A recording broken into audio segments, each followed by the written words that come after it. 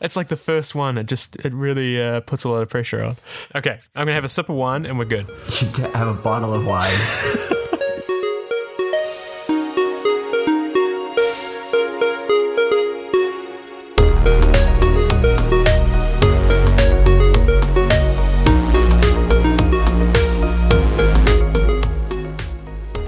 You're listening to Charge Podcast, the first ever episode. I'm your host, Owen Williams, and joining me today is John Edgar. How are you doing, John? Hey, Owen. I'm good. Coming to you from rainy San Francisco today at the Kenai-O office. Hey, I'm pretty jealous because it's rainy and cold here, so you can't complain. Hey, so this is the first episode of Charge Podcast. We're pretty excited about working on this. We've done a couple of recordings already, and we're here today to finally launch this thing. We have a jingle and everything, so it's super official. Each week we're going to talk about, I guess, the latest thing in tech, what's good. We're going to break it down, kind of like the newsletter that you might be familiar with, but in audio, so you can listen to it in the car, or on the train, whatever. And we'll just talk about what we think is interesting. So we're also going to do there's going to be two different parts to it. So we're going to talk about what's cool in tech this week and then a guest segment. So John, tell us about, I guess, the plan with that. So we're going to do a guest segment once a week for 5 minutes. We'll have someone who we think is cool call in and tell us in 5 minutes something interesting that they learned this week. So next week, and therefore we'll be learning the thing next week, is going to be Ryan Walsh, who was the VP of product for music at Apple until recently, and now has joined Floodgate Ventures as a GP. So he's going to be joining us. Yeah. Pretty cool. That is a cool He'll be person. joining us next week. Yeah, he's so cool. He also worked at Beats and has done all sorts of interesting things. So I'm pretty sure that he, in 5 minutes, will teach us something pretty dope next week. Oh, I'm excited. Maybe he can give us like the best tip for Apple Music. I don't know. That would be cool. So that'll be next week. So this week's pretty crazy in the tech world. There's a few interesting things going on. I guess the first or most exciting for me, and I know it's probably like a little bit weird, but Slack launched audio calling, which is crazy. I've kind of been waiting for this for a very long time, and they've finally brought it out. It's all you have to do is you click one thing and you're on a video call with your whole channel and your direct message. Wherever you click it, you're just on it. There's no plugins, there's no messing around with Hangouts or any of that stuff that like literally drives every business crazy, and it just works. It looks like it uses WebRTC, which is amazing in itself because there's not that many implementations of that out there right now. And John and I had to play with it this week, and it's pretty slick, I have to say. We just clicked and we were calling. I think it's going to change calling. I don't know. What do you think, John? We're using Hangouts right now, ironically. Yeah, I don't know. I mean, I think if you consider Slack, I think we discussed last week or the week before, Slack kind of just being that ubiquitous communication platform for your business, or even, you know, maybe for your life, because I know a lot of my friends use Slack kind of personally, either in their condos or with their friends or girlfriends or boyfriends or whatever. I do that. Yeah, so I don't know, I think it's just them furthering their reach up the business stack, I guess, or down the business stack. I guess down the business stack. And it's, I don't know, it's great. I think, yeah, it's awesome. I loved it. It was super easy. I think I hope we see lots of WebRTC startups come out this year because it's great technology, and I think it's finally getting the kind of support that it needs to in terms of implementation on the front end. So awesome. I think they're smart. It sounds like they're raising another round right now too, according to the rumor mill. So I don't know. I mean, we've always said that we both bet on Slack and Stuart pretty hard. So I think, you know, this is going to be probably the most cool success story. I think it's not even getting rid of email or whatever their original thing was at this point. It's like they're going to beat Microsoft. They're going to eat everything that Microsoft does alive at this point. Like, yeah, they're the new Microsoft. Yeah. It's cool. I love everything they release. I mean, this calls thing is really interesting because it is literally what Skype is. I mean, it doesn't have video yet, but there's no friction. It just keeps you in the core tool. And Microsoft had tried to do this over the years, right? So they have Yammer, they have Link or whatever, and then it got turned into Skype. And they never quite pulled it off without the friction that I would say this has, right? Like you go on Slack, you push call, you're in the call. It doesn't matter. Like the fact that there's no plugins or opening another app or any weird shit that you usually get with, I'm sure everybody listening to this has had one horrible conference call where no one person couldn't get into the app, or like, it's just awful. So if they can fix that alone, it's a huge selling point, right? Like just the one tool to rule them all. They need video. Yeah. One thing that I think is always going to be true to Slack, and this is what to my mind is going to be their differentiator and what makes them win, is that Stuart has taste, and he's unequivocal, or seemingly unequivocal, on making sure that the product is elegant and low friction and works as you would expect. And you feel like a hero every time you use Slack, and I think that's how they want us to feel. If you can bring that to enterprise, and you can really start to change the way that people work in the enterprise, and I'm sure that they're already seeing that they are doing that, they're gonna crush it. Like, if I'm sure that basically people are trying to throw money at them all the time. Who knows what, we should just stop being surprised that Slack is amazing, because it's just going to get amazing, more and more amazing, and do amazing things. Yeah, I mean, with 2 million daily active users, which doesn't sound like a lot when you compare it to the corporate world, but daily active users in enterprise is pretty crazy, right? Like, everybody's checking Slack every day. So it'll be a fundamental shift. And I think the interesting thing about Slack and the companies I've worked for is Slack tends to come from the bottom up. Like, people ask for Slack. People pick a place because it's a way of working now. And so it's kind of interesting to see that trend going on as well. They have that whole Slack at work job board and all those kind of things. So yeah, I think that's the joy of the new knowledge economy and the new the developer tool mindset I think that we see in startup and more are seeing in enterprise. And that is, you don't necessarily dictate the tools that come to work anymore. I think that was something that I always loved about DigitalOcean, was this B2C to B concept of really coming up market. And I think Clayton Christensen recently talked about disruptive technologies. Slack is a disruptive technology. It's coming in through a low market B2C segment, and now it's going to work its way up. It's going to I really do think that they have the potential to just completely disrupt Microsoft.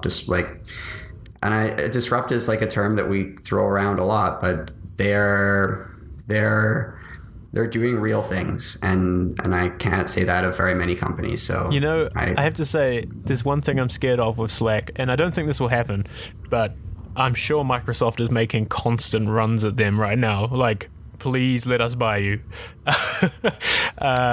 There's no reason they wouldn't, right? Like, it's appealing for them. Yeah, I just think, Stuart will be a great public market CEO. I don't doubt that for a second. And I think we need more people like Stuart in the public market. Look at the public market. It's a mess. A lot of investors, I think, will say try and keep the company as private as long as you can, and if you can see cash positive, then just make it profitable and own it and just whatever. But I think Slack has such ubiquity, just like everyone can understand it. Everyone can understand Slack, and as a result, makes for a good public market company. I would buy Slack. I would encourage my friends to buy Slack. I would, encourage my family to buy Slack, and I could explain to them what they were buying if they were buying Slack stock. So you're long on Slack. Oh God, yeah, like hours and days long. If I ever read about them in acquisition talks, I'll be so sad. I'm worried about it too, man. Hey, so there's something worse that we need to talk about this week. Less exciting than the Slack calling feature. Can you tell us about what happened with OpenSSL? It's horrible. Well, yeah. So I actually didn't really get too much into the nuts and bolts of the actual technicality of the new vulnerability. I don't know if you looked at that, but I guess I wanted to speak a little more, or we should maybe speak a little bit more generally to kind of what's going on generally with OpenSSL. But I think that's actually a conversation of a bigger picture issue, and that's what's going on with open source and what's going on with all of these underlying technologies that we've built so many software products on top of. My understanding is that we're only seeing the beginning of what is going to be a torrent of OpenSSL vulnerabilities, and that it already feels like it. Yeah, and that it's going to get worse and pick up in speed. And I just think that generally this is an important conversation that should be had a little more widely than it does within the tech circles, the kind of super techie circles, because it kind of occurred to me recently in conversations with a friend of mine who just, who works in marketing and isn't particularly technical, but kind of will read about these stories in the BBC or CBC or CNN or whatever, another computer vulnerability, heart bleeding internet locks are not able to process passwords, like crazy things. And, they were like, well, what is all this stuff and who runs it all, and like what companies, and like who runs the OpenSSL company, and why are we not suing them and stuff like that. And to explain all of that is I just kind of in that I realized that we don't do a good job of explaining what's going on generally to the general public, and that open source is probably in need of like some pushing forward in the general kind of public conversation sphere. I don't think that politicians don't talk about it. We don't talk about it in schools. Kids don't learn about it. And these are important things because your whole life now is stored in these apps that use these open source projects and open source tools. And yet we don't have good wide conversations about them. So I guess that was, I think, more that I feel like this is going to be a reoccurring theme throughout the podcast, that we're going to see more of it and we're going to talk about it. And so I don't know, I think I thought I wanted to bring it up a little bit. Yeah, I think it's really interesting. Like the one this week, Drown, it was called. They all have these like fancy marketing names. We're at that point where they have to actually call them something ridiculous to get people's attention. I guess it makes sense because you're not going to remember CVE like 102293, but it's like this one is just crazy. It's just servers that had HTTPS v2 turned on still, which is something from like the 90s. It was SSL v2. Which a lot of server packages actually enable by default and don't tell you, which is bad in itself. So an example of how bad this is all of Yahoo's domains had SSL v2 turned on, so they were vulnerable to this attack, which would divulge everything sent over SSL. So was it a man in the middle? Yeah, it was a man attack? in the middle again. So it's a bad one, and it was like 33% of websites, which isn't a huge number, but it also is a huge number. Like it's still over a quarter of websites, so it's concerning. I think there's a lot of like these underlying problems in the tech stack that nobody talks about. Like, we'll just use that open source package because it's fairly well maintained, and nobody really questions like. Yeah, there's actually, I think we're going to start hearing a lot about a woman by the name of Nadia Egbal. I think I'm saying your last name right, Nadia. Sorry if you're listening to this. And she has just left a VC firm to start a kind of, I'm not sure what she's calling it, but like an open source foundation type thing, where she's basically, explaining to VCs and governments that all of their startups and all of their infrastructure is on all of this stuff, and that it needs more and more continued and structured support. And so I'm curious to see where she goes with that. There's some great literature that she's written on Medium about this. So yeah, I think it's going to be interesting. I just hope the conversation starts to happen a little wider. Yeah, I agree with that. And a lot of people aren't aware of like how much of this open source tech actually runs a lot of the web, right? They don't, until you start getting into the depths of it, you're like, wow, open source is in everything, it turns out. So I agree with that, definitely. So another interesting thing that happened this week was big development in the Apple versus the FBI case, but not the one that probably everybody is thinking about. So something happened in New York. I don't know if you kept up with it, John. Yeah. So there was a similar case that had been brought to a New York court. And that was also using the All Writs Act to try and compel Apple to write this decryption key or whatever it is that they're asking them to write. They wanted to unlock another iPhone. Yeah. And so that New York judge ruled that the court cannot force and the FBI cannot force Apple to unlock iPhones. Wow. Which is interesting because it sets some precedent for moving forward with, I think this is going to Congress now, actually. I think it's been referred to Congress, so it will see a congressional hearing. And I think that's good. I think we're finally getting, a really good, wide conversation, a well-educated conversation about this. It's nice to see that, random federal magistrates are not just kind of siding with the FBI because they don't even, I think a lot of it is they don't really understand some of the technical implementation, implications of what they're asking for. I don't know. I think this is really good. I think that it's great that this judge has done this. I think it's going to be a really heavily weighed thing moving forward. I think it puts credence to Apple's case. Right. Do you think it will affect the San Bernardino? I can never say it, man. The San Bernardino case. That's it.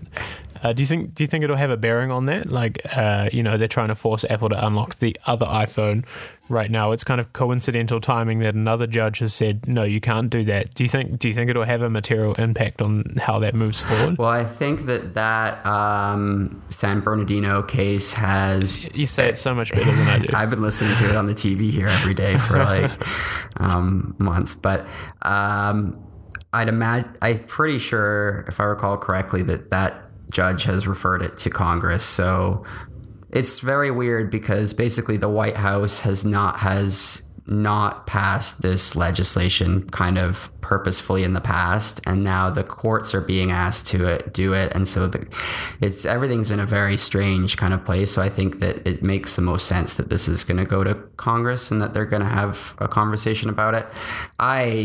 I don't know what that looks like or what the format looks like, and I don't know if Congress is necessarily obliged. Like if they can, I don't know what their powers are, I guess. But I think that Apple's defense of it being unconstitutional under freedom of speech or forced speech, actually specifically, was like, if they manage to pull that off, that's a very well played legal argument, and it makes a lot of sense. Code has been ruled in the past, and there's huge amounts of precedent set on code being tantamount to speech. So it seems good on Apple's front. I think that it looks good. Yeah, I mean, I saw snippets of their argument this week circulating in a PDF that they had submitted to the court, and it looked like they have a pretty compelling case at the moment. I'm sure we're going to hear a lot more about that in the coming weeks, and so we'll probably keep talking about it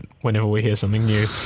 So you were telling me before about this Amazon Dot thing, and literally, you were the first person to even say the words to me. It's crazy. So I'm curious to know what it is. I'm pretty excited about this. Like, I thought Amazon Echo was kind of like a poor man's Sonos, but with a voice speaking capability, and you could like talk to it, and it's like, that's pretty fancy. But so Amazon Dot is this new, it's like a tiny version of Amazon's Echo speaker. So for those that don't know what Amazon Echo is, it's kind of like the original version was just a speaker you put in your house, and it was fairly basic, right? Like you put it in your kitchen, you could be like, hey, Alexa, set me a timer for like 10 minutes from now, and it would do it. And it was pretty seamless how well it worked. You could. I loved it. I love it. I think it's amazing personally, and you can ask it some crazy questions. Yeah, and she'll come back with every answer that you could imagine. It's better than Siri in a lot of every way, I think. And so they announced 2 new versions today. So they have the Amazon Dot, which is like a small version, if you can imagine a hockey puck, that just attaches to your existing speakers. And now that's a far more interesting proposition to me. I already have Sonos. I might already have a hi-fi system. I really liked Alexa, but the speaker was kind of shit before. So now you can buy this thing and you can plug it into your Sonos system, or you can plug it into your hi-fi, and you can say, "Hey Alexa," and it will just go through your hi-fi system. So it is super cool, man. Like, so here's my frustration with this: is Amazon is still not available in the Netherlands. So we're in the Stone Age here. But I tried Alexa when I was in San Francisco last, and I thought it was really cool. And so the thing that I like the most about the Dot and like the whole Alexa thing is it really looks like they're making a play for the smart home, right? So like they announced today that it works with Nest, it works with a bunch of other home stuff, and that is already far more compelling than HomeKit, right? So because you can just say, "Hey Alexa, turn up the thermostat." I love that. Yeah, I'm continually impressed by Amazon's innovation. I think one of the things that people really always or at least I always forget about Amazon is they're a technology company. Like, they are a proper technology company. Yeah, they may have been like a relatively crappy PHP app that was a bookstore like in the 90s, but they are a hardcore technology company. And you look at what's come out of Amazon. I mean, Jeff Bezos' mind is brilliant. That guy is on point. AWS is really a great product. I think Amazon is innovating in interesting ways. Like, as long as I am on Slack, I am as that long on Amazon also. Wow, really? I didn't think you would be. It's really interesting. So is it just because they're building actually interesting tech products, or is there more to it than that? I think one side of it is AWS, and I think that they have the ability. They are basically software-defined enterprise. Like, they will do everything that Slack will do, but probably not be able to do the abstracted client-side stuff. That would actually be a great partnership. That would be a great acquisition. Slack and AWS would be wild. That then Google's like better run. And because GCP is not nearly half as good as AWS is, like Google Compute and Google Cloud. It's fine, but it's like Lambda's amazing. Amazon's just a great company. And then also the way that they're tackling the home, like basically, I don't think that they necessarily, I think Amazon is primarily a platform company, and I don't know that Amazon necessarily wants to own the home so much as show companies like Condé Nast and CVS, hey, if you build your technology stack on top of AWS, you can also have integration with IoT Cloud, and IoT Cloud will automatically be in this home device that you make, and like, look at all this functionality that we can give you through our cloud services to your IoT devices, like big data analytics or like AI backend and stuff like that. So I think that's probably their end play, more so that they want to actually build the stuff themselves so much as they just want to be the platform that allows modern enterprise, right? That allows you to deploy and be in a cloud environment, have all of your insights on RDS and all your immutable infrastructure on EC2. Because ultimately, these other enterprise companies are going to have to innovate too in order to stay relevant into the future. And innovation for them looks like building software and hardware and building technology. And that's why we see them all scrambling to learn how to do that. That's why IDEO and Cooper and shops like that exist. So I don't know. I think Amazon, if they can pull off a basically an end-to-end solution platform for enterprise of being able to provide extensible services into the home that you can build your hardware products on top of, and also have your software on their back-end platform, and then do all of your analytics and metrics and business insights, that's basically the most powerful company in the world. So that's really interesting that you say that, because last week I was at Mobile World Congress in Barcelona. By the way, the weather there was amazing. Spain is a lovely place. But they had like, this is ridiculous, but they had the Samsung smart fridge there, that one that has like a 22-inch screen on it, which is the most ridiculous thing I've ever seen. But one thing that the guy mentioned caught my ear, and he said, oh yeah, it's running Android, blah blah blah, and then he said, oh yeah, but we integrated Amazon Echo in this, so we've got dual microphones in this fridge, and you can just say, hey Alexa, order me some milk, and it will do it. And I thought, wow, that's actually pretty cool, because they're basically licensing it out so that other vendors can build it in, right? So I don't know, maybe and then when they go, this is the thing, everyone thinks it's really weird that they're opening physical locations again, but if they're truly becoming an end-to-end platform for, the modern insular, kind of more insular economy, more insular supply chain, more web to end, more to web to consumer supply chain, and they actually, I really think they're very serious about their drone delivery program. And I think that, it's something that we look at in our company as to how to facilitate that for companies like them. And I take it very seriously on our roadmap. So I think it's a real thing. And I think if you want to do that kind of last mile delivery, it's great, and you need last mile distribution, and so having some physical locations makes sense for that, I think. And then you can, other people can sell their products through those locations too, and all of a sudden, there's so much that they can do, because they have AWS Freight now too, like you can do crazy. Your freight, like they really are building the basis for modern new knowledge economy enterprise, and it's fascinating to watch them do it. I'd kill for an hour with Jeff Bezos, because I think that guy's head must just be full of brilliance. It's really if it is the way that I think it's really well thought out, the way that everything's coming together. It's good. Yeah, it's interesting to see them kind of slowly, I guess, diversifying. Like, it feels like it's all of a sudden now, but it's kind of been quite gradual. There was AWS, and they expanded that into like basically every area. You've got Echo, you've got, Fire Phone they're still working on that quietly in the background. There's a lot of interesting stuff that they're doing that people don't even realize they're doing. Even like the freight thing is just kind of phenomenal to think about, right? Well, wasn't Amazon also the largest purchaser of films at Sundance this year? Yes, that's right. I think that's right. It was either them or Netflix. We should check. Because people like HBO shouldn't be trying to do this themselves. Like, they should be using full Amazon services, and Amazon should be the technology. Like Amazon, that's what I'm like. Amazon's a technology company. You should build your stuff on top of Amazon's technology. Period. Like, go to Amazon and tell them what you need, and they'll build it. They have a great platform. It's the best platform. Yeah, it says Amazon and Netflix were pretty close in buying the most films up this year. So that's really interesting, because they're very aggressive in that area as well with the Prime Video. Well, that would be a great M&A. So, like, that would be a great merger. Would be like if they could do anything, it would be Netflix and Slack to Amazon, and then that's it. Like, that's it. It makes sense. They're all basically using AWS. Yeah. It would be like an acqui-hire. And then that's it. Like, that's like pretty near game over. Yeah, they would be the new Microsoft with those two.